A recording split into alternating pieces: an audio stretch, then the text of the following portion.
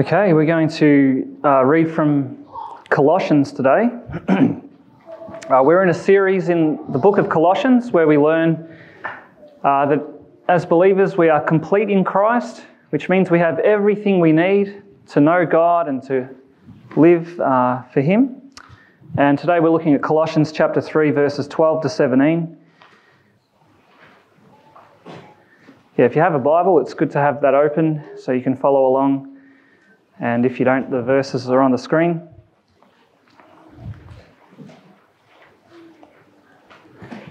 Okay, so let's hear from God's word.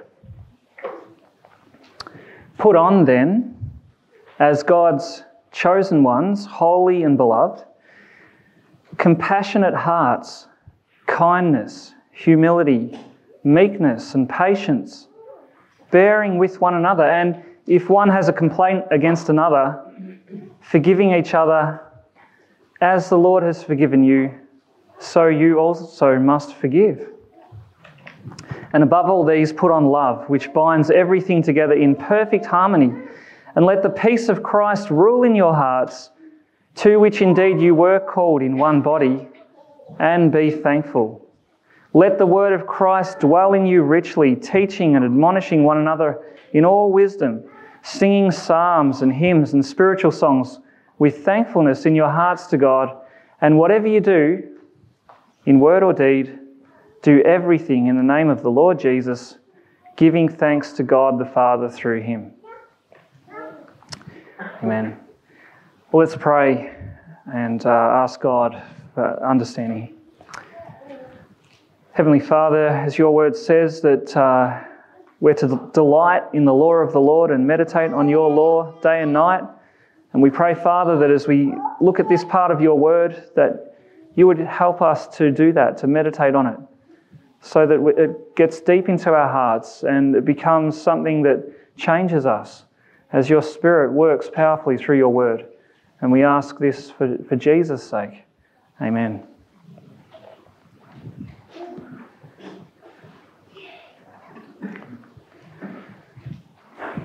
Do you know, clothing or clothes are actually a very big part of our lives. According to a report in the ABC just last year, apparently Australians spend on average $2,000 a year on clothes. And when I read that, I got quite excited because recently I had bought a pair of jeans from Big W for $20. Which means that this year alone I can buy 100 pairs of jeans. It's actually been said that what you wear says a lot about you. I don't know what Big W pants say, but it is true in many ways. For example, you can tell what job a person does usually just by what they're wearing. You can sometimes tell where people are from by the clothes they wear, especially if you're at the airport. You can tell how old someone is by the clothes that they wear, which makes it a little bit strange when you meet someone in their older years wearing a hoodie with some sort of, youth-looking graphic on it. It's a little bit odd. But what you wear, it says a lot about you, which means that in many ways clothes function like an identity marker. It says something about who you are. And see, that's the metaphor that's running through this passage that we're looking at today. This passage is describing how a Christian should live. And it does so using the metaphor of putting on clothes. Clothes that identify you, or probably to put it more accurately, clothes that fit with your identity of being someone who is in Christ. And we've been looking at this series in Colossians where we learn that to be a Christian, it's more than just being a follower of Jesus. A Christian isn't just someone who follows the example of Jesus, but a Christian is someone who is united to Christ, someone who the Bible describes as being in Christ, so that all the things that Jesus has achieved in His life, in His death, in His resurrection, are all considered true of you. And so do you know what that means? It means that the moment you put your trust in Jesus, You are as loved and accepted in God's sight as if you are Jesus himself, because you are in Christ. And that's how God looks at you. And what we've been learning in Colossians is that the way that God looks at us in Christ is the way we're to think about ourselves. That's our true self. We're to let that shape the way we think about ourselves. And so rather than looking at ourselves as, a self-made person with all the flaws and imperfections and different achievements, those things are not our true self. Our true self is who we are in Christ. His life is what defines us. And last week we had a look at what happens when that begins to get a hold of your heart. It means that the old life, the things that characterise the old life of ignoring God and living as if you were the boss of your own life, that you throw it away. It no longer fits with who you are. And today we see that not only do we have to throw off the old stuff, the old clothes of unbelief and disobedience, but we are also to put on clothes that fit who you are. Put on clothes that reveal your true identity in Christ. Put on characteristics that fit your true self. And this is the way that you are changed. So let's have a look at this passage. There's three things I want to draw out of this passage. And the first one is we need to put on Christ's character. Second, we need to do that within Christ's community. And finally, we see just how extensive the change that Christ brings to our life actually is. So first, we need to put on Christ's character. We see that in verses 12 to 14. And verse 12, it begins with, "Put on then, as God's chosen ones, holy and beloved, compassionate hearts, kindness, humility, meekness, and patience." Now again, you can see the Apostle Paul, when he wrote this, he's constantly reminding the Colossians of who they are. He's saying, remember, you are God's chosen ones. You are holy. That is set apart for God. You are beloved. And incidentally, that's the way the people in the Old Testament were always described. Chosen, holy, beloved. And when we come to Christ, that's our identity too. That's who we are in Christ. And now Paul is saying, well, that's to shape the way you live. What does it look like in practice? Compassionate hearts, kindness, humility, meekness, patience. See, these are the virtues that are fitting for you as someone in Christ. And the reason why is because they are the very things that define Jesus himself. Think about compassion. How often in the Gospels do you see Jesus showing compassion? He sees the hurting, he sees the suffering, he sees the confused, the troubled, the rejected, the hungry, and he has compassion on them. And compassion, it actually is something that you feel. The word in the original Greek language, it has the idea of intestines. And that seems a little bit strange, but it's because it's this deep gut feeling. It's when you see someone in pain that you feel that pain that they're having. That's what compassion is. And so it's the very opposite of self-centeredness. Self-centeredness doesn't notice other people's troubles because you're so concerned about your own troubles. But compassion notices, compassion reaches out. It's something you feel. And if it is something you feel, then kindness, the next one on the list, is something you do as a result. You move toward that person, you help out in any way that you can. And again, we see that in Jesus so often, reaching out to those who everyone else had rejected. Third on the list is humility, which is that attitude of thinking of others ahead of yourself, thinking of others above yourself. Meekness, next is, or gentleness, is someone who is not harsh, someone who is not critical or condemning. And again, you see those in Jesus so often. He even described himself like that when he said, "Come to me, all you who are weary and burdened, and I will give you rest." Why can we trust him? This is what he says, "For I am gentle and humble of heart, and you will find rest for your souls." See, if you've come to know Jesus, you have experienced his compassionate heart. You've experienced his kindness. You've experienced his humility, his meekness, his patience. That's the way he is toward you. And if that's the way he is, and his life now defines you, then it's only fitting that these characteristics are what should now define your life, what should characterise you, what you should put on, like putting on a garment. And anything else will not fit you. It won't fit with who you are. I don't know if you've ever seen a little child become attached to a certain item of clothing, like a favourite jumper. But unfortunately for children, they grow up.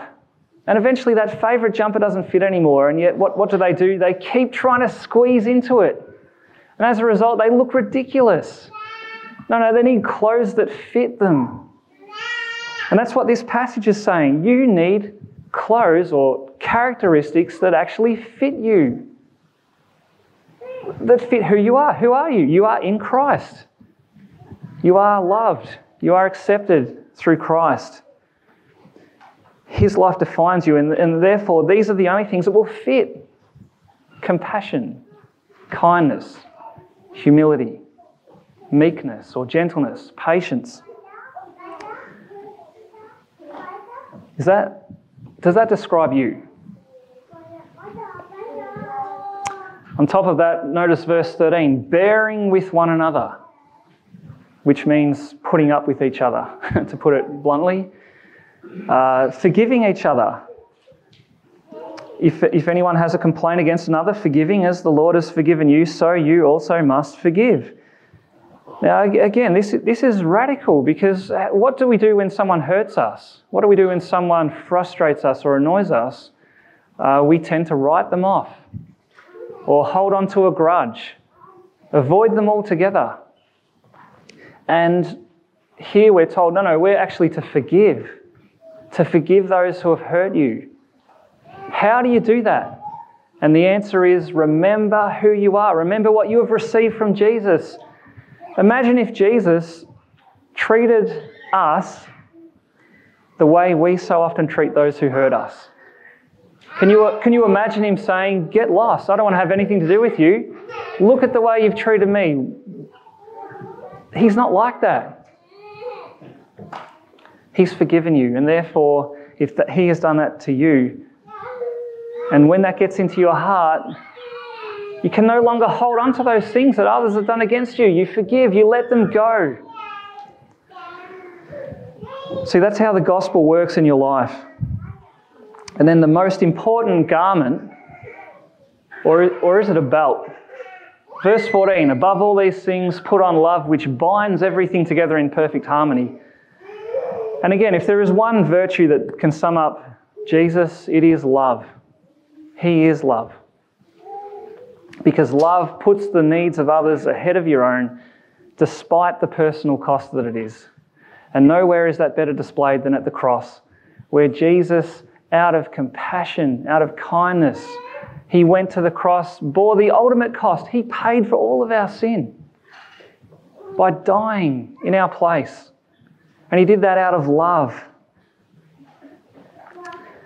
And so, if you are in Christ, if his life defines you, then these are the only things that will fit with who you really are. Therefore, put them on. Put them on daily. We can sum up the Christian life as that lifelong pattern of taking off everything that doesn't fit and putting on everything that does, so that people can actually see Christ in you. That's how it works. So that's the first thing. Put on Christ likeness, or put on Christ's character. The second thing we see in this passage is that you have to do that within Christ's community. That is, you can only live out this new life that you have in Christ by being integrally related to other believers within a church community or within the body of Christ. And you can actually see that right throughout this passage. It's assumed in every verse. I mean, even that first point that I just made about putting on Christ's character, you can only do that when you are in the context of a community. See, compassion, kindness, forgiveness, you can't practice those things in isolation. You need to be in relationship with other people, and that's the context for practicing it. And so as believers, there actually must be a commitment to the body of Christ, to his people, his church. And do you know the real reason why? Again, because that is what you are. Believer, you are the body of Christ. And therefore, verse 15 says, "Let the peace of Christ rule in your hearts, to which indeed you were called in one body." So there you go. Together we are members of Christ's body. And so we're to think of ourselves as being in Christ, but then we're also to think of each other as being in Christ. Together we are the body of Christ. We're to let that shape the way we think about each other. Now this point was actually made in a very dramatic way back in verse 11, which I didn't get onto last week. It was part of last week's passage, but Paul says here, so he's talking about the church community. He says, "Here there is not Greek and Jew, circumcised and uncircumcised, barbarian, Scythian, slave, free, but Christ is all and in all." Now here's a little snapshot of the church in Colossae. And it's a very diverse mix of people. In that culture, these different people groups would not associate with each other as friends. They might have business transactions, like any community does, but they would never get together as friends and have each other around for a meal and treat each other as family members. And yet when they become believers, when they come to Christ, what happens? All those old earthly identities, which is what that list is describing, they're no longer the main thing that defines these people. It's who they are in Christ. As Paul says, Christ is all and in all. And that creates a whole new way of seeing each other and a whole new way of relating to each other. And that right there is the heart of how a community can function the way it should. That's how we should see each other, as being together in Christ. And this passage, if we go to verse 15, there's actually two applications of this idea. That together we're the body of Christ. Here's two applications. Number one, we must be committed to peace. So verse 15 says, "Let the peace of Christ rule in your hearts, to which indeed you were called in one body." And that's so important. Think about that. Why would there need to be a call to peace within a community? It's because within any community there is always going to be conflict. Whenever you get two or more people together, inevitably there will be conflict. And that can happen for all kinds of reasons. Sometimes it's just because of a simple misunderstanding. Sometimes it can be because one member of the community or more do act selfishly and push their own agenda at the expense of others. But sometimes disagreements and conflict can happen simply because we all have different preferences and different opinions on how things should be done. And in some ways that's actually not such a bad thing.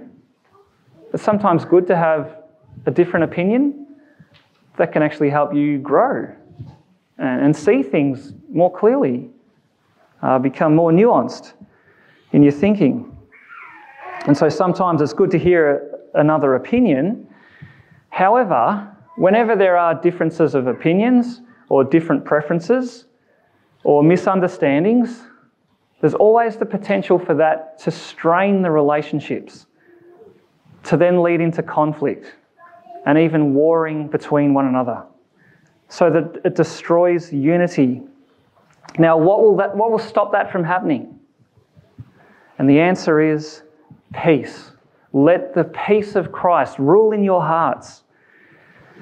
And what that means is we are, as individuals, to be thinking very deeply about the peace that Christ has made between us and God, and the peace that Christ has made between each other now that we're all one body. And we're to let that be the rule. In fact, that word for rule, in the original Greek language, it's a special word that actually means to act as an umpire. Let peace act as an umpire among you. And I think that's a helpful insight, because what's the job of an umpire on the sporting field?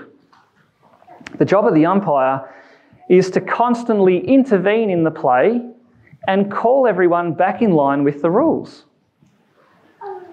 And so without an umpire enforcing the rules, what will happen to the game? It'll just be absolute chaos. It'll just end up as a big punch-up, probably. And so the umpire needs to come along and call people back to the rules. And that's how everything will function nicely. Well, here we see that within a church community, peace is to be the rule. Peace is to be the umpire. And so the way that works in practice, if you're in a situation where you feel yourself getting worked up and upset because of someone's opinion or preference, or someone's different point of view, now you feel yourself getting agitated, frustrated because they're in the way. The way this verse works is that it's like the umpire's whistle going off in your mind. When the peace of Christ is ruling, it's like hearing that umpire's whistle calling you to stop and come back to the rule. And what is the rule? We're one body in Christ. That's what is to be the rule. Called to peace. And that's the way you avoid conflict. It's also the way you heal conflict as well. Because when you think about that, you realise that if we're all one in Christ, then divisions don't fit with who we are. That's not who we are in Christ. And so that forces us to deal with the fallouts that we have with each other. It helps us to reconcile. Because is Christ divided? No, he's not. Therefore, how can we be? Now, that's not to say that reconciling is easy. It's certainly not. In some cases, it's almost impossible. And sometimes you'll need a lot of help to do that. But when we see that we're called to peace, that we're called to be one body, then there's never a justification for not trying. It's to be the aim, to be one in Christ. We need to put that on in practice. So that's one implication. We're called to peace. The second application of being the body of Christ is that we're to be committed to building one another up in the word of Christ. So have a look at verse 16. Let the word of Christ dwell in you richly, teaching and admonishing one another in all wisdom, singing psalms and hymns and spiritual songs with thankfulness in your hearts to God. And this verse is interesting because it actually puts the responsibility of teaching on all of the members of the church. Okay, I'm up here teaching you now, and that's my role as a pastor. However, all of us are actually called to teach one another, to admonish one another. That's another way that we grow as a church. And so that means we all need to be committed to speaking the word of Christ to one another, which means talking about what the Bible teaches, because that's what the Bible is, the word of Christ. That is why conversations after church are so important. Okay, please don't run off after the service. Don't think of going to church like ticking off a box. Okay, I've done that, I can go back to my life. No, hang around, have conversations. Conversations are so important, but here's the thing. Make your conversations about the word of Christ, which is actually quite easy to do if you remember this question that you can ask each other. Talk about the weather and the rain and all that. But at some point, say to one another, how did that passage challenge you today? And when you have a passage about compassion, kindness, humility, I'm sure we've all got a lot to talk about. Have conversations. That's how we practice verse 16. Let the word of Christ dwell in you. This is why Bible studies are so important in our church, because those groups are set up to intentionally do that, to admonish one another. This is why that book reading challenge that Alicia came up with the other week, I'm really excited about, because one of the intentions of it is to promote conversations. To promote mutual, admonishing, teaching and admonishing one another in all wisdom.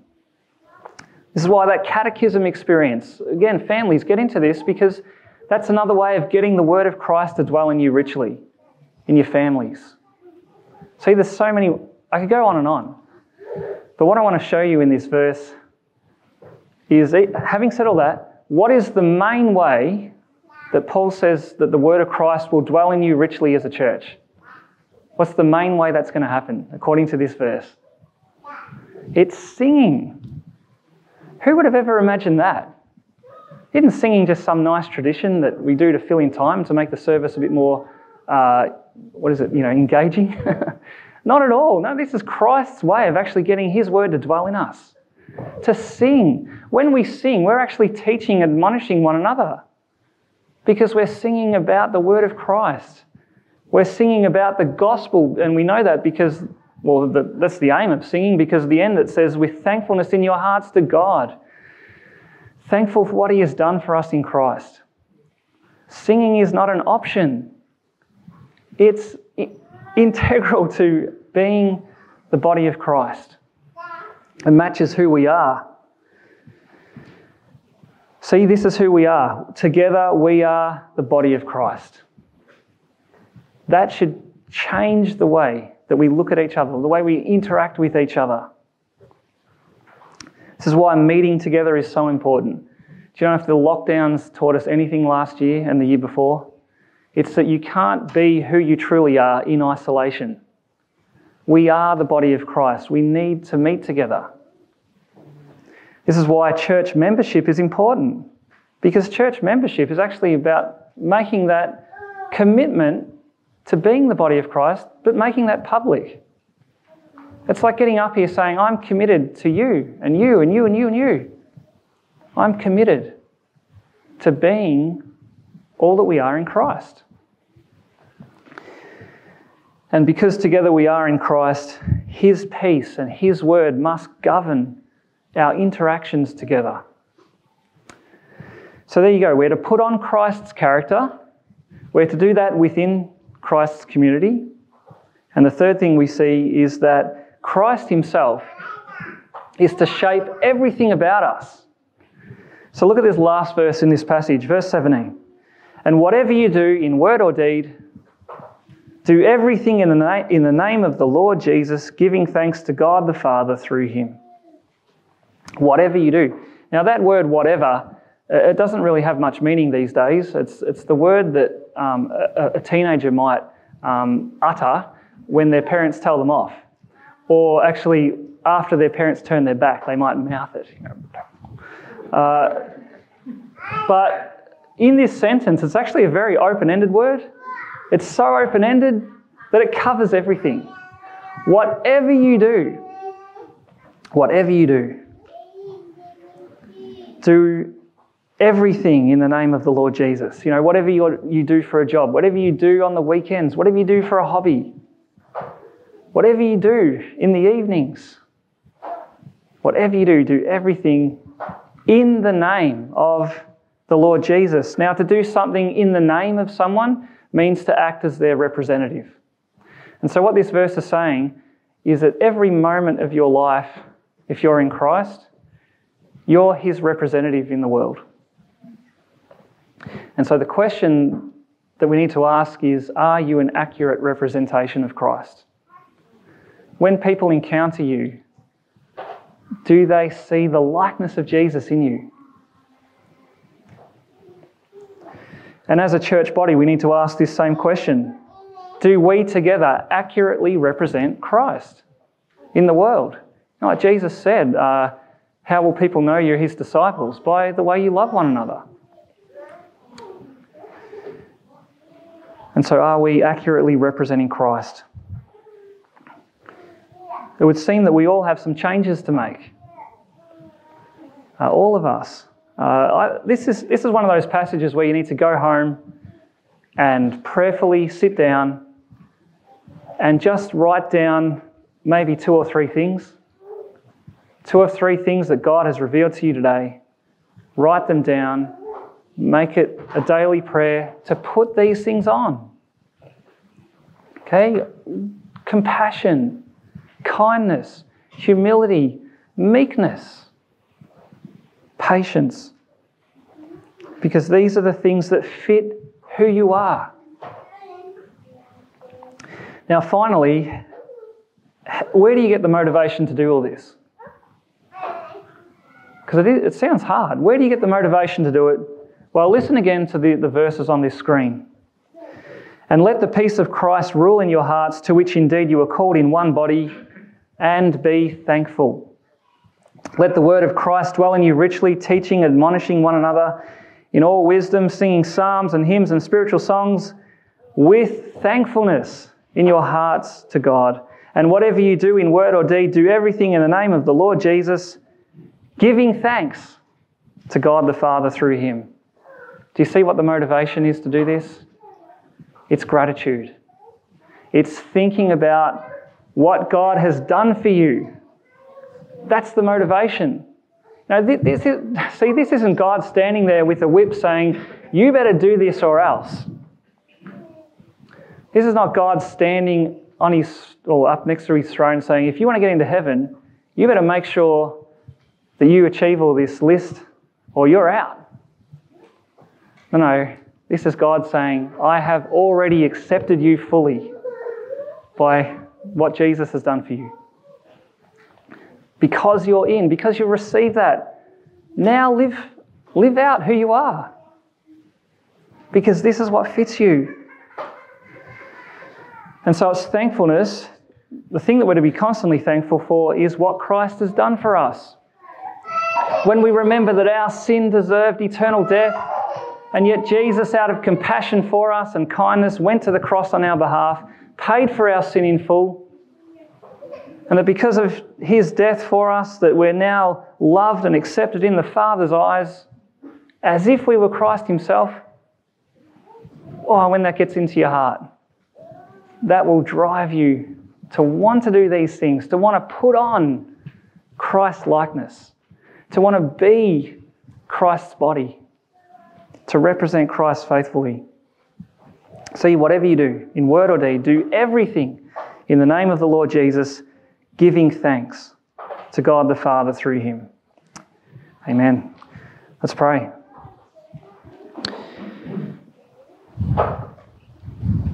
Heavenly Father, we again praise you for the God that you are.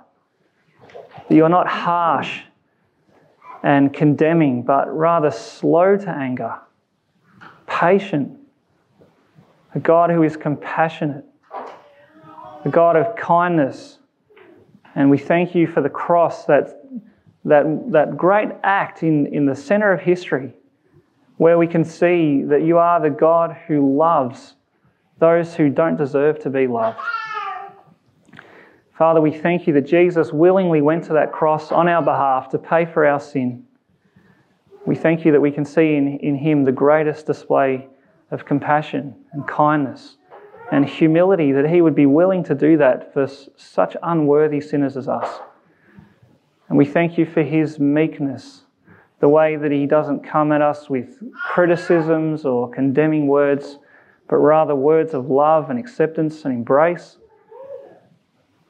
And Father, we thank you for his patience, because we acknowledge that we still fail you in so many ways every day, and yet you don't throw us aside, but rather you call us to remember who we are, to remember what you have done for us, and to let that be the motivation to change, to put off those things that displease you, and put on all these things that do fit our life in Christ. Help us to do that as a church, Father. We pray that if there is divisions among us, that we wouldn't keep hiding them, but rather, Lord, that we would do something about it, that we would reconcile where we need to reconcile. that we will build bridges where we need to build bridges. Help us to teach and admonish one another, Lord.